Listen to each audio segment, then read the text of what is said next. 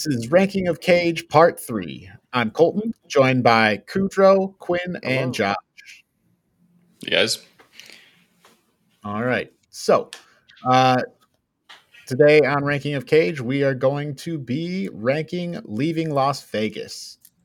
And first things first, we'll start with the synopsis from Just Watch. Ben Sanderson, an alcoholic Hollywood screenwriter who lost everything because of his drinking, arrives in Las Vegas to drink himself to death. There, he meets and forms an uneasy friendship and non-interference pact with a prostitute, Sarah. And that's that's all there is to it. Just Nicolas Cage being a drunk for the whole movie. This movie He does it very well. Yeah. Yeah. So I guess to start it off here, we open up. Benjamin, who this is Nicolas Cage, is out getting excessively drunk, and then he like creepily hits on some lady at the bar, and he just goes around being trashed. And the next morning, you see him, and he's like shaking. Which I assume is because he's having withdrawals from alcohol. I think that's what they're implying. And he then goes on to get fired from his job. And when he's getting fired from his job, he's talking to his boss. And his boss says, "So what are you going to do now, Ben?" And he's like, "I'm going to Las Vegas." That's like the premise of the movie. So it's, it's kind of setting him up as this ultimate just like alcoholic with a messed up life, and then he's at work, and like he doesn't even seem to be doing anything. I don't know, man. He works first off, he works in like Hollywood, right? I don't know. He's talking to the phone upside down. Right.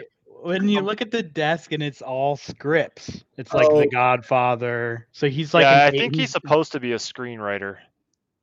Oh, did it say that, or did you guys just pick up on that? Because I think that went over. I totally missed that. It says it in the synopsis, I believe, or like in the description of the movie. That's where I heard it, and so then I was like kind of watching out for it, and in that scene, I was like, okay, that makes sense. Yeah. I didn't catch it. I just assume he worked in the film industry, basically, and that works because basically. But it's kind of endearing because he is at work and he's trying to, but he's clearly so wasted and on another planet that he's saying he's talking to the phone upside down and talking about like Disney or something. It's like he's totally lost his rocker. Yeah, him being a screenwriter was literally in the synopsis that I read like 2 minutes ago. So, but I'd go for it. You guys take it away. So, also in this scene, there's a scene where he's at the bank and he's like having a fantasy, but he's talking into a tape recorder about talking to the girl at the bank. I was kind of confused why he was talking to the tape recorder. I think it was an idea for a script, is my guess. Like he's like living out his fantasy, and he's like, oh, like this could be a good idea for a movie. Oh, okay, that's what they were saying. Yeah, it's like I don't know if that's true, but that's kind of what I gathered. I assume that's what screenwriters and writers would do, is like they get an idea and then they're like, okay, I need to either write it down or record it, and that's kind of what he was doing. I gotcha. That was such an uncomfortable scene to watch, though, because like he's sitting here saying all this vulgar things into the tape recording. Is like everyone in the line, and they're all just looking at him, giving him this "what the fuck" look. I think they looked kind of intent, though, too. They were like, "Huh, wow," and it kind of made me feel like more so like this scene, and not just this scene, but the whole movie is sort of from the perspective of just like someone who's wasted all the time. So like he thinks they're intent on like what he's doing, but he's just drunk. Right. He's just appearing. Right. That's because through the movie, I was kind of like, these people aren't interested in this, but it's like from his perspective. Yeah. And it's basically, to me, what they did is they kind of made, so for me, the core of the movie is just those two characters on the cover that you have right there. That's everybody else in the movie is a terrible, unlikable, horrible person. Even the good guy that there's a point at which I can't remember the actress's name who plays opposite Nicolas Cage, but it took me a while of watching the movie, but I couldn't, I was thinking to myself, where have I seen this person before? And I realized that she was Marty McFly's girlfriend in Back to the Future 2. Another great, that was maybe some of the origins of her work. And then she went on to do this. Elizabeth Shue is her name? Yes. Elizabeth Shue. Yeah. So while we're at it, another fun fact, another show she is in is The Boys. Yep. I was looking at her. I'm like, where do I recognize her from? But yeah, so she's I don't know what her name is. Recognizable. She's the one who runs the corporation thing in season 1. Mm-hmm. Gotcha. Vice president. But yeah, I was gonna say back to what Josh was saying about how they're the main characters.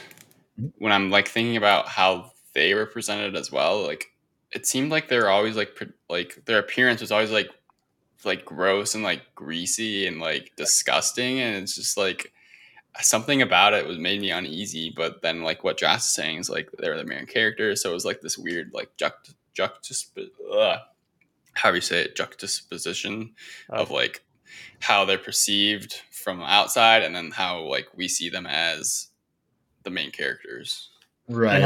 And how basically everybody in the world and all the scenarios that they're in the movie, people hate them. Like they're at a hotel, Nicolas Cage falls and breaks a table, great fail humor, and the person who works in the office comes out and says, you guys have to leave by tomorrow and don't worry about cleaning this up, basically just get out and I don't even want your money. Of course the main character, Elizabeth, played by Elizabeth Shue, is a sex worker, and so she's like approaching men at various points throughout the movie. We do meet a man who apparently is at one point he is loyal to his wife, apparently, unlike all other men in this movie. He does have like a sense of purpose and like family and things like that. And he says basically, get away from me. Like, what are you? And like, I'm not going to pay you money for sex or something to that effect. And by the way, I didn't double check, but was that Gunny from Full Metal Jacket? You guys know Gunny, classic. He was a Marine. I haven't watched that movie. He did all those. Did you guys ever watch those History Channel specials where it'd be this old Marine coming up there and he'd be like talking about helicopters and he'd be like, the A374 Huey is the best piece of machinery the U.S. Marines have ever had. I think he plays the guy. I'm pretty sure I can't remember the guy's name. He just passed away a couple of years ago. But wait, no, I don't think it was that guy. I think it was Gunny. Okay. R. Lee Ermey. Yeah, I don't think that was him. Okay. Well, anyways, even that guy who like you're like, oh, like he's not just gonna like he is just legitimately sitting at the bar having a drink and having conversation, and he doesn't have any ulterior motives to use this woman for sex. Right. Asshole to her and dislikes her. So I guess we'll go here where our characters actually kind of run into each other. So after that initial scene of Nicolas Cage getting fired and saying he's going to Vegas, there's a scene with our other character, Sarah, who appears to be in an abusive relationship. And she's talking to this guy, it shows her, and I don't know, he hits her at some point. I don't think it's in that first scene, though. In the first scene, you hear the line, "You don't need to fear me, Sarah, because you and we belong together." And it was the whole scene set up as just like you kind of get the vibe like this isn't a great spot for her. So then it kind of comes back, and Nicolas Cage is, after he gets fired, he's at his house and he's just lighting a fire outside and just throwing all his shit into the fire. Because what you find out later is that he's going to Las Vegas to drink himself to death. That is the meat of the idea in the movie, is that Nicolas Cage is going to Las Vegas to drink himself to death, or Benjamin. And let's just are we in the spoiler alert territory now? Yeah, that spoiler alerts everywhere on this. We're going to talk about. Can we just throw the cat out of the bag and say he does die? and is great. Yeah, I Well, feel like it's I not mean, great. It's pretty uneventful, but 30 but the movie follows through with the promise. Is what I 30 mean. minutes into the movie, I'm like, okay, he's gonna die. Like that. This is what this has to be the end. Like, but Entire time I was watching this movie, I just was literally like screaming internally, "Go to rehab, please, go to rehab." That would be such a drag for him, that character, though. He There's did not go one to thing, rehab. Kudrow. You can't ask me to stop drinking, Kudrow. It's the one thing you Yep. can't do in this relationship. That's the condition that he makes on Elizabeth Shue's character. And then in exchange for that, right, there's an understanding that you can't tell me to not do my, work as a sex worker, and I'm gonna do, So they kind of have this. They're two characters that are such a cliche. He's an right. unforgivable drunk, and she is a hooker with a heart of gold. Mhm. It is their character, their tropes, their archetypes that in this movie they found a way to make these characters sympathetic, and it's through the performances of the actors for me. Nicolas Yeah. Cage, they made those characters more, and they just made those characters sympathetic. So I mean, to a point, I feel like later in the movie, I Yeah, it don't kind know. of drags on. It's kind of like a good idea for like the first quarter of the Right. movie, and then Right. it's like, he's too drunk. It's like Fear and Loathing in Las Vegas. All these Las Vegas movies. Have you guys ever seen Fear and Loathing? Very similar movie. Oh, okay. It's like Haven't. this author Hunter S. Thompson goes to Las Vegas with the guy, and they just go on drug benders in Las Vegas. Your movie. Right. But similar idea. So And I'll let you take it from there. yeah. So back to where they meet, kind of. So after Nicolas Cage burns all his stuff, or Benjamin burns all his stuff, there's the montages in this movie of Vegas in like 480p. Oh man, they don't hold up so well today. Like I get it, but it's just funny to see them when it's like trying to show you this extravagant Vegas montage and it's in like standard def. You're kind of like, oh, And they cut to like these large aerial shots with buildings, and it's like, did you take this on like your flip phone? Like it looks, some of them do look quite bad. right, I mean, right, this movie is from like what, the early '90s, so Right. That it's low hanging fruit, right? We all know yeah. that visuals are low hanging fruit. Ages so hold that quickly. I don't hold that against it, but Yeah. some of those scenes were like comical when I was watching them. Me Uh, too. I know. And then it's just juxtaposed with this weird jazz music. It's like the whole movie is this like weird atmosphere of like what's real, and like this alcoholic, like you don't know, and then it's like yeah, and like this, it just is. It's very hazy. and they're hazy, and I guess that's what they're going for. But I guess we can talk about this now. There are so many times where it goes into this weird slow mo, and a lot of times it feels just senseless. I'm like, why is this in slow mo? But there has to be 5 to 10 times it does that. There's the slow mo makeout scene at the casino. There's a slow mo drinking of vodka and orange juice over the sink, and yeah, I feel like there was some more too, but I don't know. The movie to me was just gross. yeah, It was just Right. gross. like Nicolas Cage's character, right? That's what they're trying to portray. Right. He's All just the yeah.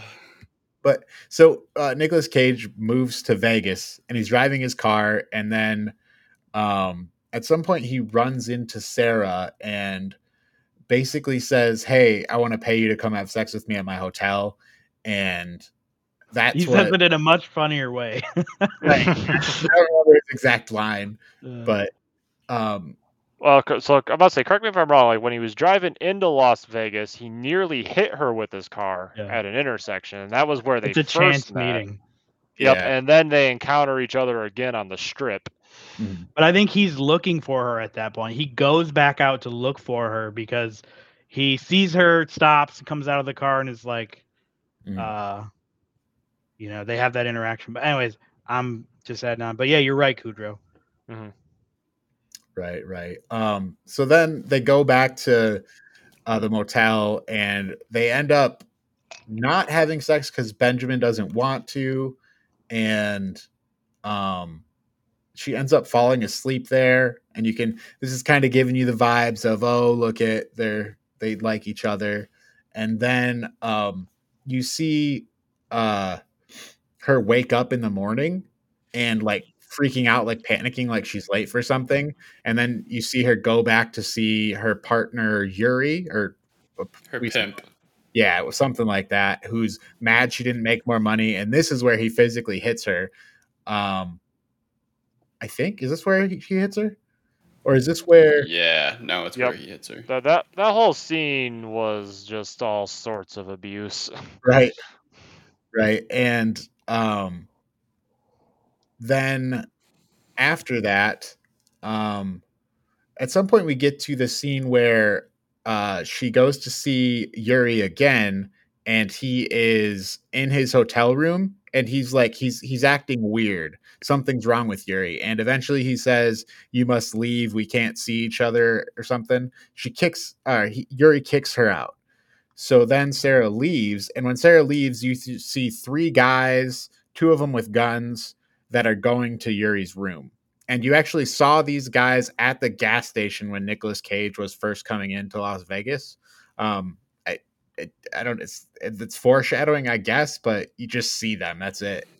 Right. And you see them again here, and it appears that they're going to. Well, I think it's less foreshadowing and more so of like a red herring, because it's filmed in a way where it looks like they're following Nicolas Cage, but they're not. Like, they don't care about him. They're looking for this Yuri guy, right? You took it as them following Nicolas Cage? No, but I didn't think that they were, because that didn't make any sense. I don't know why these people would be following this random guy. You just saw him at the gas station, and they looked kind of like menacing, and that was it. Like, I felt like I didn't really take it as anything, but maybe. Oh, I wonder if they were at that point working for Yuri and were following Nicolas Cage. No, they didn't know. Yeah, I'm getting it mixed up. That doesn't make sense. Yeah, because that would have been before he was even there. But I seem to remember them saying he's 30 miles outside of Las Vegas. Like they're talking on this massive phone, and they're like, "Oh, he's 30 miles outside of Las Vegas, and he's going there or whatever." But then again, maybe that scene was supposed to be interpreted from Nicolas Cage's drunk mind or something, where he's paranoid or something. I don't know. Anyway, I think it was Yuri was living in LA, like we had heard, and probably making money out there running the same operation. Then he must have fled or something like that, and he owed them money, like some Eastern European mobsters or something like that, and then they found him. And so that's kind of what I gathered. And it's just all implied. Yeah, that he just dies. Right. Yeah. So anyways, once that happens, Sarah leaves and makes her way to where Benjamin is, and then she goes and stays the night, and actually she convinces him to come back to her place, and then they come to this agreement that she wants him to come stay at her place, but he's like, "You can't ever tell me to stop drinking," as Josh had said earlier. This is where you get that line. And basically they kind of come to this agreement.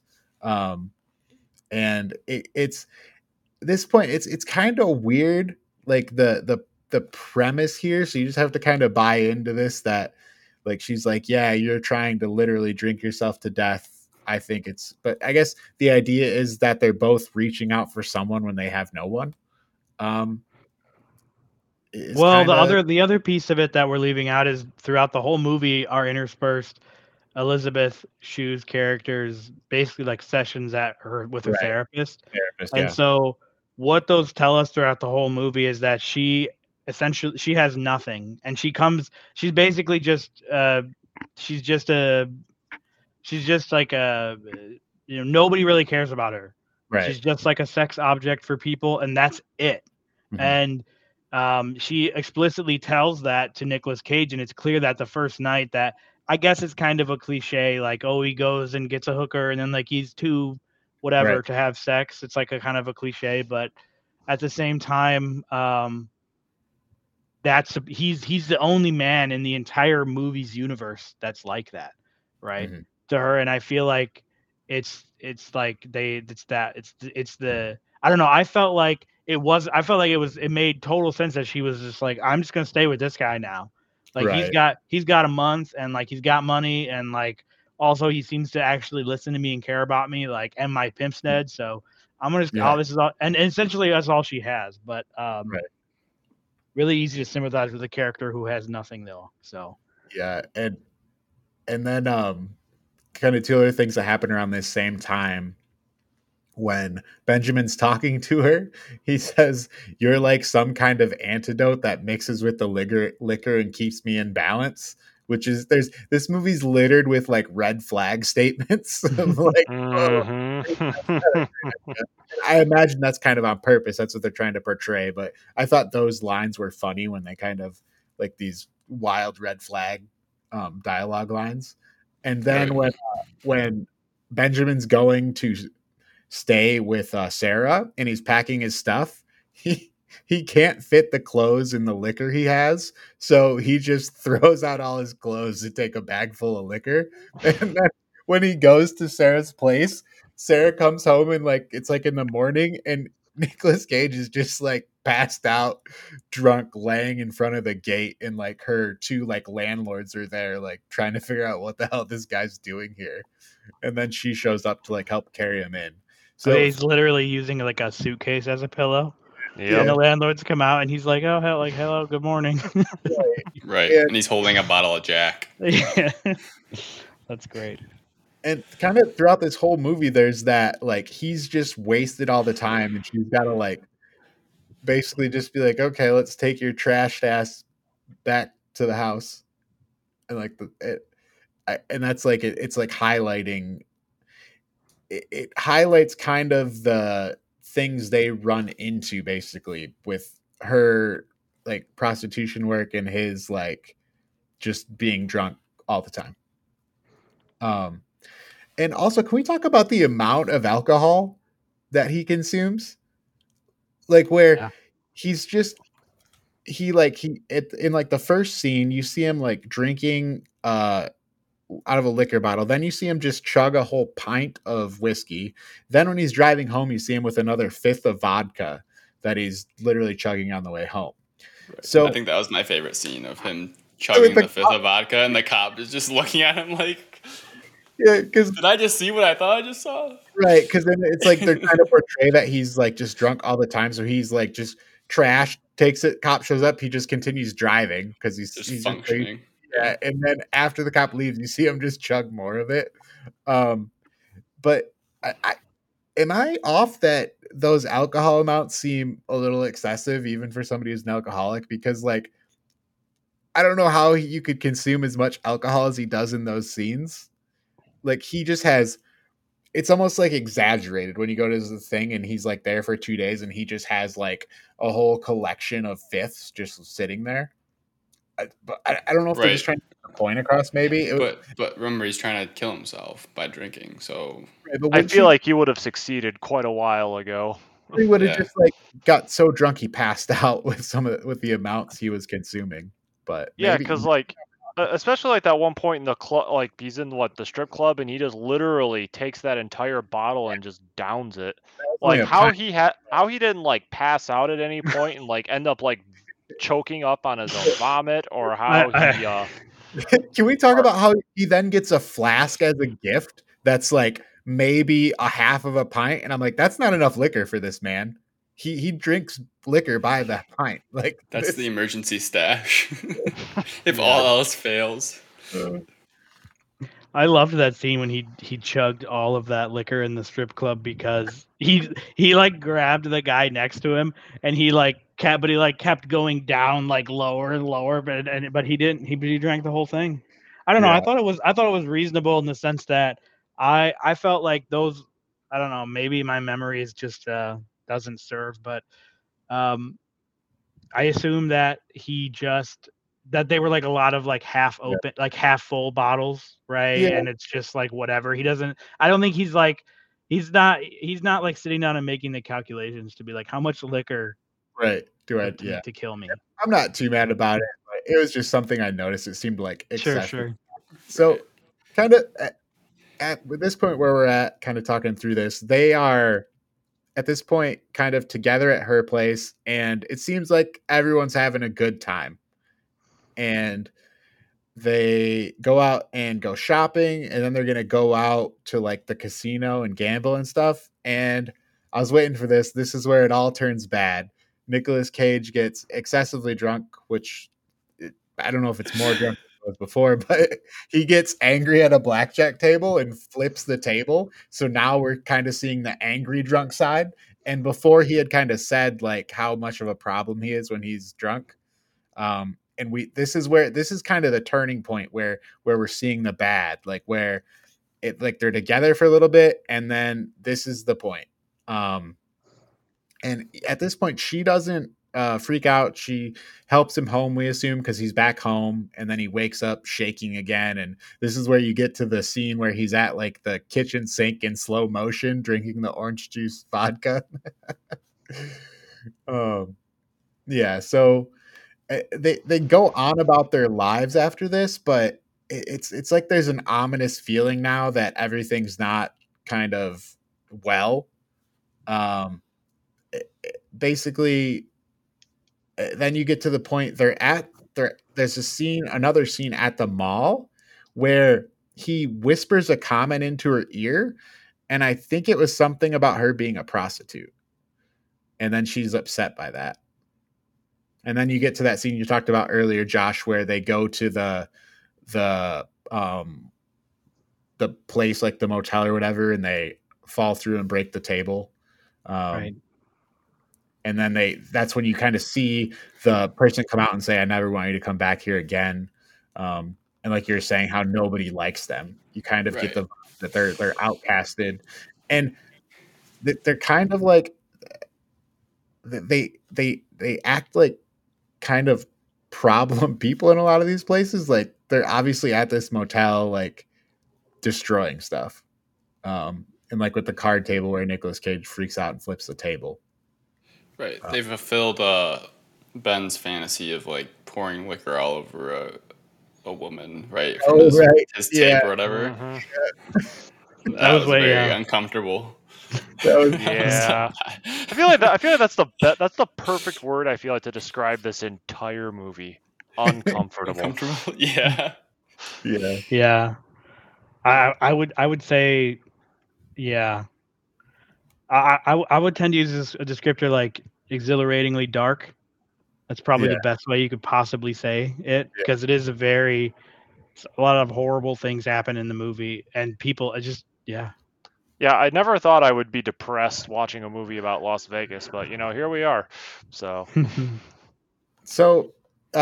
that, the relationship kind of seems to not be going great still, and then we get to a scene where Benjamin has a prostitute over when Sarah's gone, and then Sarah arrives home that night and sees that he has a prostitute there who she actually saw earlier in the movie, which kind of implied that she was a prostitute as well. And that actress is drum roll. I don't know who is it. Anybody watch Law and Order SVU? Oh, nope.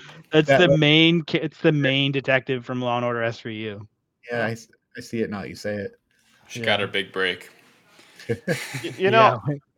I actually think going back, like even like before that scene though, like where they were like Ben and Sarah were having like dinner in like Sarah's apartment, where like she's like, I think there was like, what was it, an argument where she's like telling him like, Sarah's like, I've helped you so much, the least you can do is go get some help for me. It's just very interesting that they have this agreement like earlier in the movie when they move in, like I'm gonna drink myself to death, I'm gonna continue my work, but like you can definitely tell that as they're a lot of the tension is because of the fact like they just can't keep that original promise. Like they're growing, they're definitely like growing resentment there because she wants him to get better to stay with her, and he hates the fact that she's continuing to be a sex worker. Yep, totally. Yeah, that's definitely what the driving force is splitting them.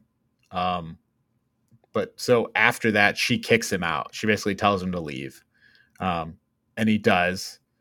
And then we kind of follow Sarah from that point, and I guess trigger warning here. This is going to be a scene that talks about rape. So after that, Sarah is basically out working again, and she finds some younger guys that want to pay her money. So she goes into their room, and they're kind of, I don't know, they're being like disrespectful, I guess I would say. And she basically says, "Fuck you guys, I'm leaving." And then when she tries to leave, they stop her, and one of them hits her, and then it's basically implied that they rape her from that point. And there's some gritty flashbacks later in the movie that spell it all out. Right. Yeah. So we all know it's you can't forget it after you see it. It's horrible. But yeah, it's a horrible traumatic experience. And then it cuts, and then yeah. And then she's basically dejected. She's lost this guy. They make it even worse too, like the taxi cab, like as she's going like back home after that traumatic incident, and then there's the taxi cab driver just twisting the knife. Yeah, it's like, wow. Yeah, yeah, right. And that's kind of along the lines of the story they're telling, how nobody likes them, and like this thing she's gone through, but nobody cares because it's like, well, nobody has any respect for her to begin with. So then when she gets back, she also gets kicked out of her apartment. And then she tries to go back into the casino that she had previously went to try to pick up men, and they won't let her back into the casino. So it's kind of like everything's crumbling and falling down is what we have now. So then she goes in search of Ben, and eventually Ben calls her and tells her where he is. And then she goes to him. He looks worse than before in terms of his drunken state. And then they finally have sex with each other in this scene, and then Ben dies. And oh my god, it was terrible. Yeah. That's it. That's the movie. The line where he's like, see, I am like, see how like hard you make me or something like that. I was like, no. Right. Yeah. So uncomfortable. Right. Yeah. So I guess overall thoughts, any other things like, for me, the music in general, I didn't like it very much. I thought a lot of the music was bad. It was noticeably bad. The cinematography in general, I felt like wasn't good. That goes along with those slow-mo scenes, and just kind of a lot of that stuff I didn't find to be great. The scenes kind of showing Nicolas Cage's like stages of being drunk in different parts, I feel like those were good. Like the first one where it shows him drunk at all these different places, it kind of shows his like adventures just drinking himself to death. Yeah. Adventures in drinking myself to death. what a phrase. I'll give my just quick opinion. Like overall, like it's just a thumbs down for me. Like I can respect the idea of like what they're trying to do, but execution was just terrible. It's a solid F for me. Like yeah. Wow. Oh man. I was struggling to watch it. Like Okay. I gotcha. Made me uncomfortable, but like the more we were talking about it, like I couldn't understand like where they were headed. But while I was watching it, I didn't get any of that. But after talking about it, like I get it a little bit. But yeah, it's still, you can have your opinion. All right. Kudra, you want to give your thoughts? Sure. As I said, like this movie is uncomfortable. Like I don't know, like that about it. Sometimes I like when movies are kind of uncomfortable. Like it can be a draw to them. See, like this is one of those things where like, this isn't the first time this has happened to me. It's like I can appreciate a number of things about this movie, but my enjoyment of it just isn't there. And like, this isn't the first, like one of the movies I went out and watched earlier this year was like The Northman. And it was the exact same thing. It's like, this movie, really good, but I don't enjoy it. So I mean, like, I think there's a lot of interesting things here when you're looking at particularly parallels to real life alcohol addiction. Like, I mean, very clearly, like, Ben is very much struggling with the fact that, like, his wife and son, his family has abandoned him. presumably due to his drinking. Mhm. And that's eating up Adam, what you see with that, where he completely has that breakdown in the Vegas casino. Mhm.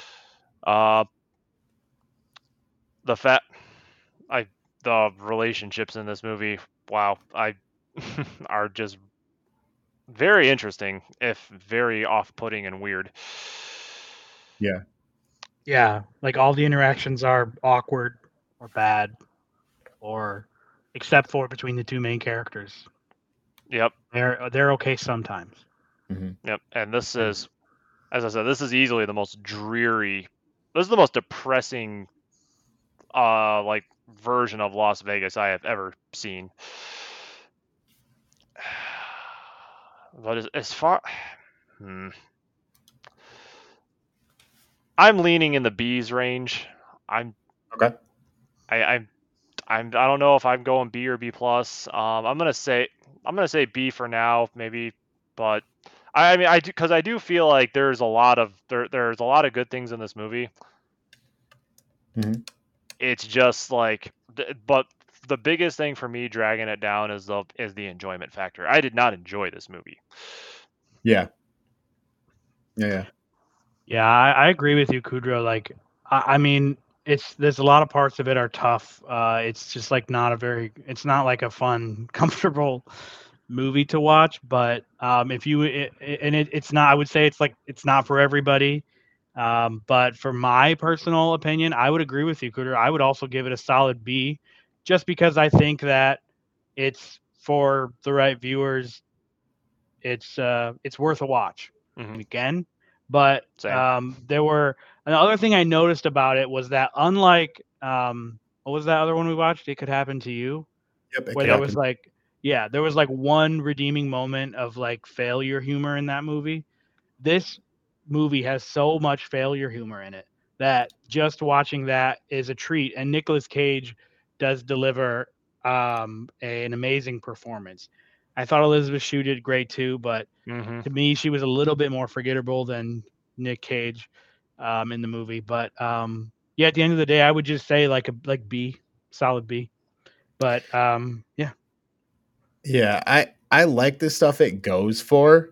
And kind of with you, Josh, watch it once, not twice. I Yep. I don't think I want to see this movie ever again. But I'm close to you guys. I've been sitting between C plus and B. And I think I'm at the C plus. I like the ideas, some of the execution. I felt like the music, some of like the cinematography, I want to say, was kind of like comical maybe the first time, but I also think that kind of puts it down to a C instead of a C plus instead of a B. So with that, let's move into our ranking in the overall tier. So I'm going to pull up our list here. And all right. So where do we think this fits in the overall tier? So Quinn's down at F. Josh and Kudrow are at I a can't B. believe we gave Moonstruck a D. And Come on. and I am at a C. So, I would argue for this to be in the C overall tier. Respecting Quinn's opinion of an F, maybe it goes to a C instead of a B. What do you guys want? I like the other ones better, but I understand where you guys are coming from. So I think a C or a D is probably good. I can't help but notice in this group that Quinn is most certainly the contrarian so far. Well, All the rest of us are millennials. I had a higher score on Moonstruck, didn't I?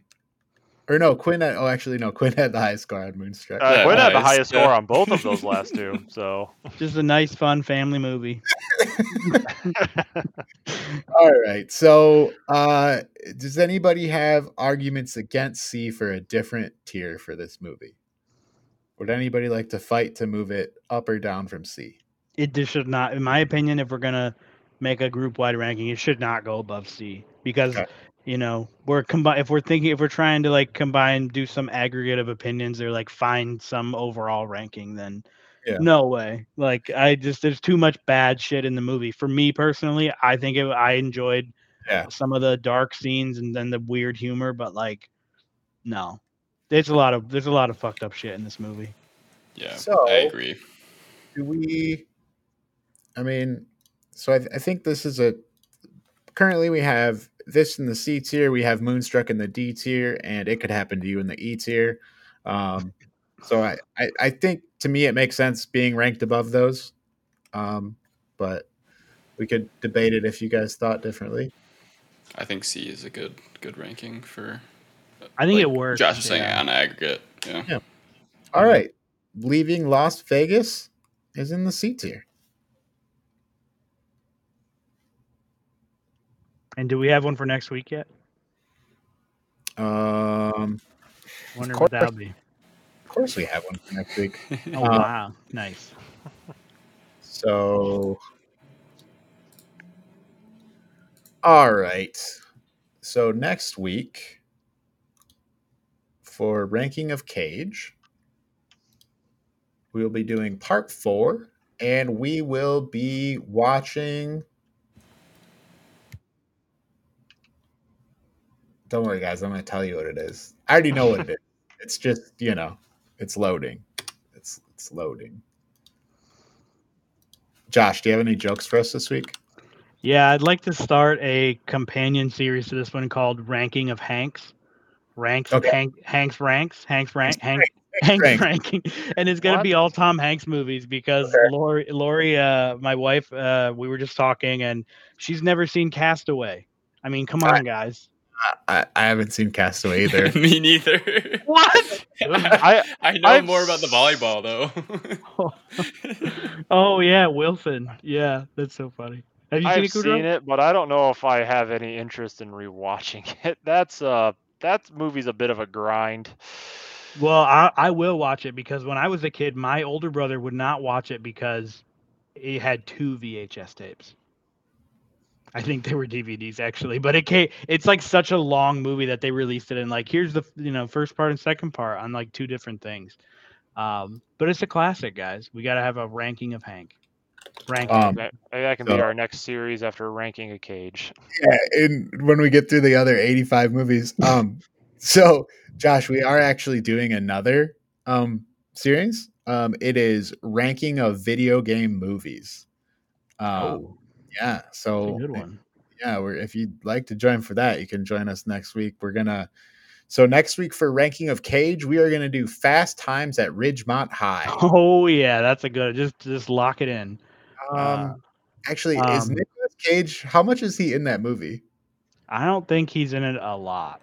Oh, he's like 5th or 6th down on the cast list. All right, well, cancel that because this one may not qualify. He doesn't. This is the thing we have to consider. Does he have to be in a starring role, or is it okay for him to be like supporting cast or like lesser main cast? He has to be one of like he has to be kind of in the movie. It can't be like I think it's kind of a loose, like, is he a part of this movie or is he just kind of a side character that's, He's Brad's bud. Yeah, that and he's credited as Nicholas Coppola. So I think we should watch it because he's in this movie. He's not the main character. That's Sean Penn. Okay. Sean Bean. I'm trying to figure out if he's in the movie very much. Well, he's not listed in the starring. Yeah, I don't know. All right, we're not going to do that one right now. I'll do some more looking into if he's really in that movie very much. So instead, total sidebar. That was R. Lee Ermey in Leaving Las Vegas. It was Gunny. Oh, okay, it was. Gotcha. It is indeed. I'm sort of like a master of like recognizing actors. Like it's like kind of my thing.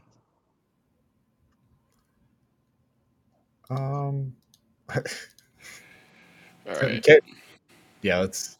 All right, we will put the movie out on Twitter tomorrow. But for ranking of video game movies, we will be doing Final Fantasy Spirits Within.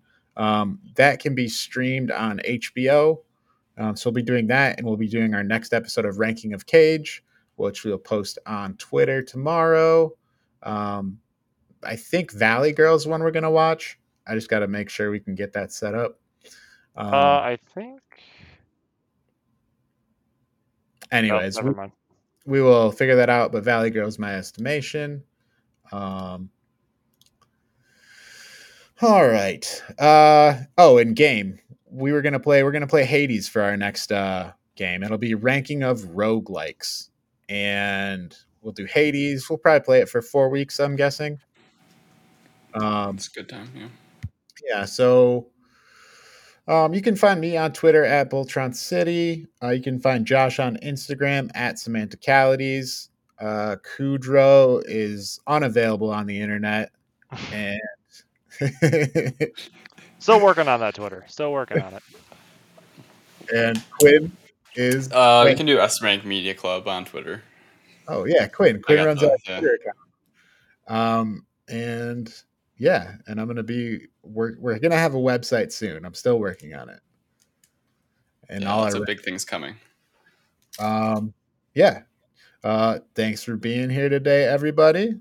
Thanks for guesting on our movie rankings, Josh. Yep. And we'll see you guys next week. See you. See you guys. See you guys.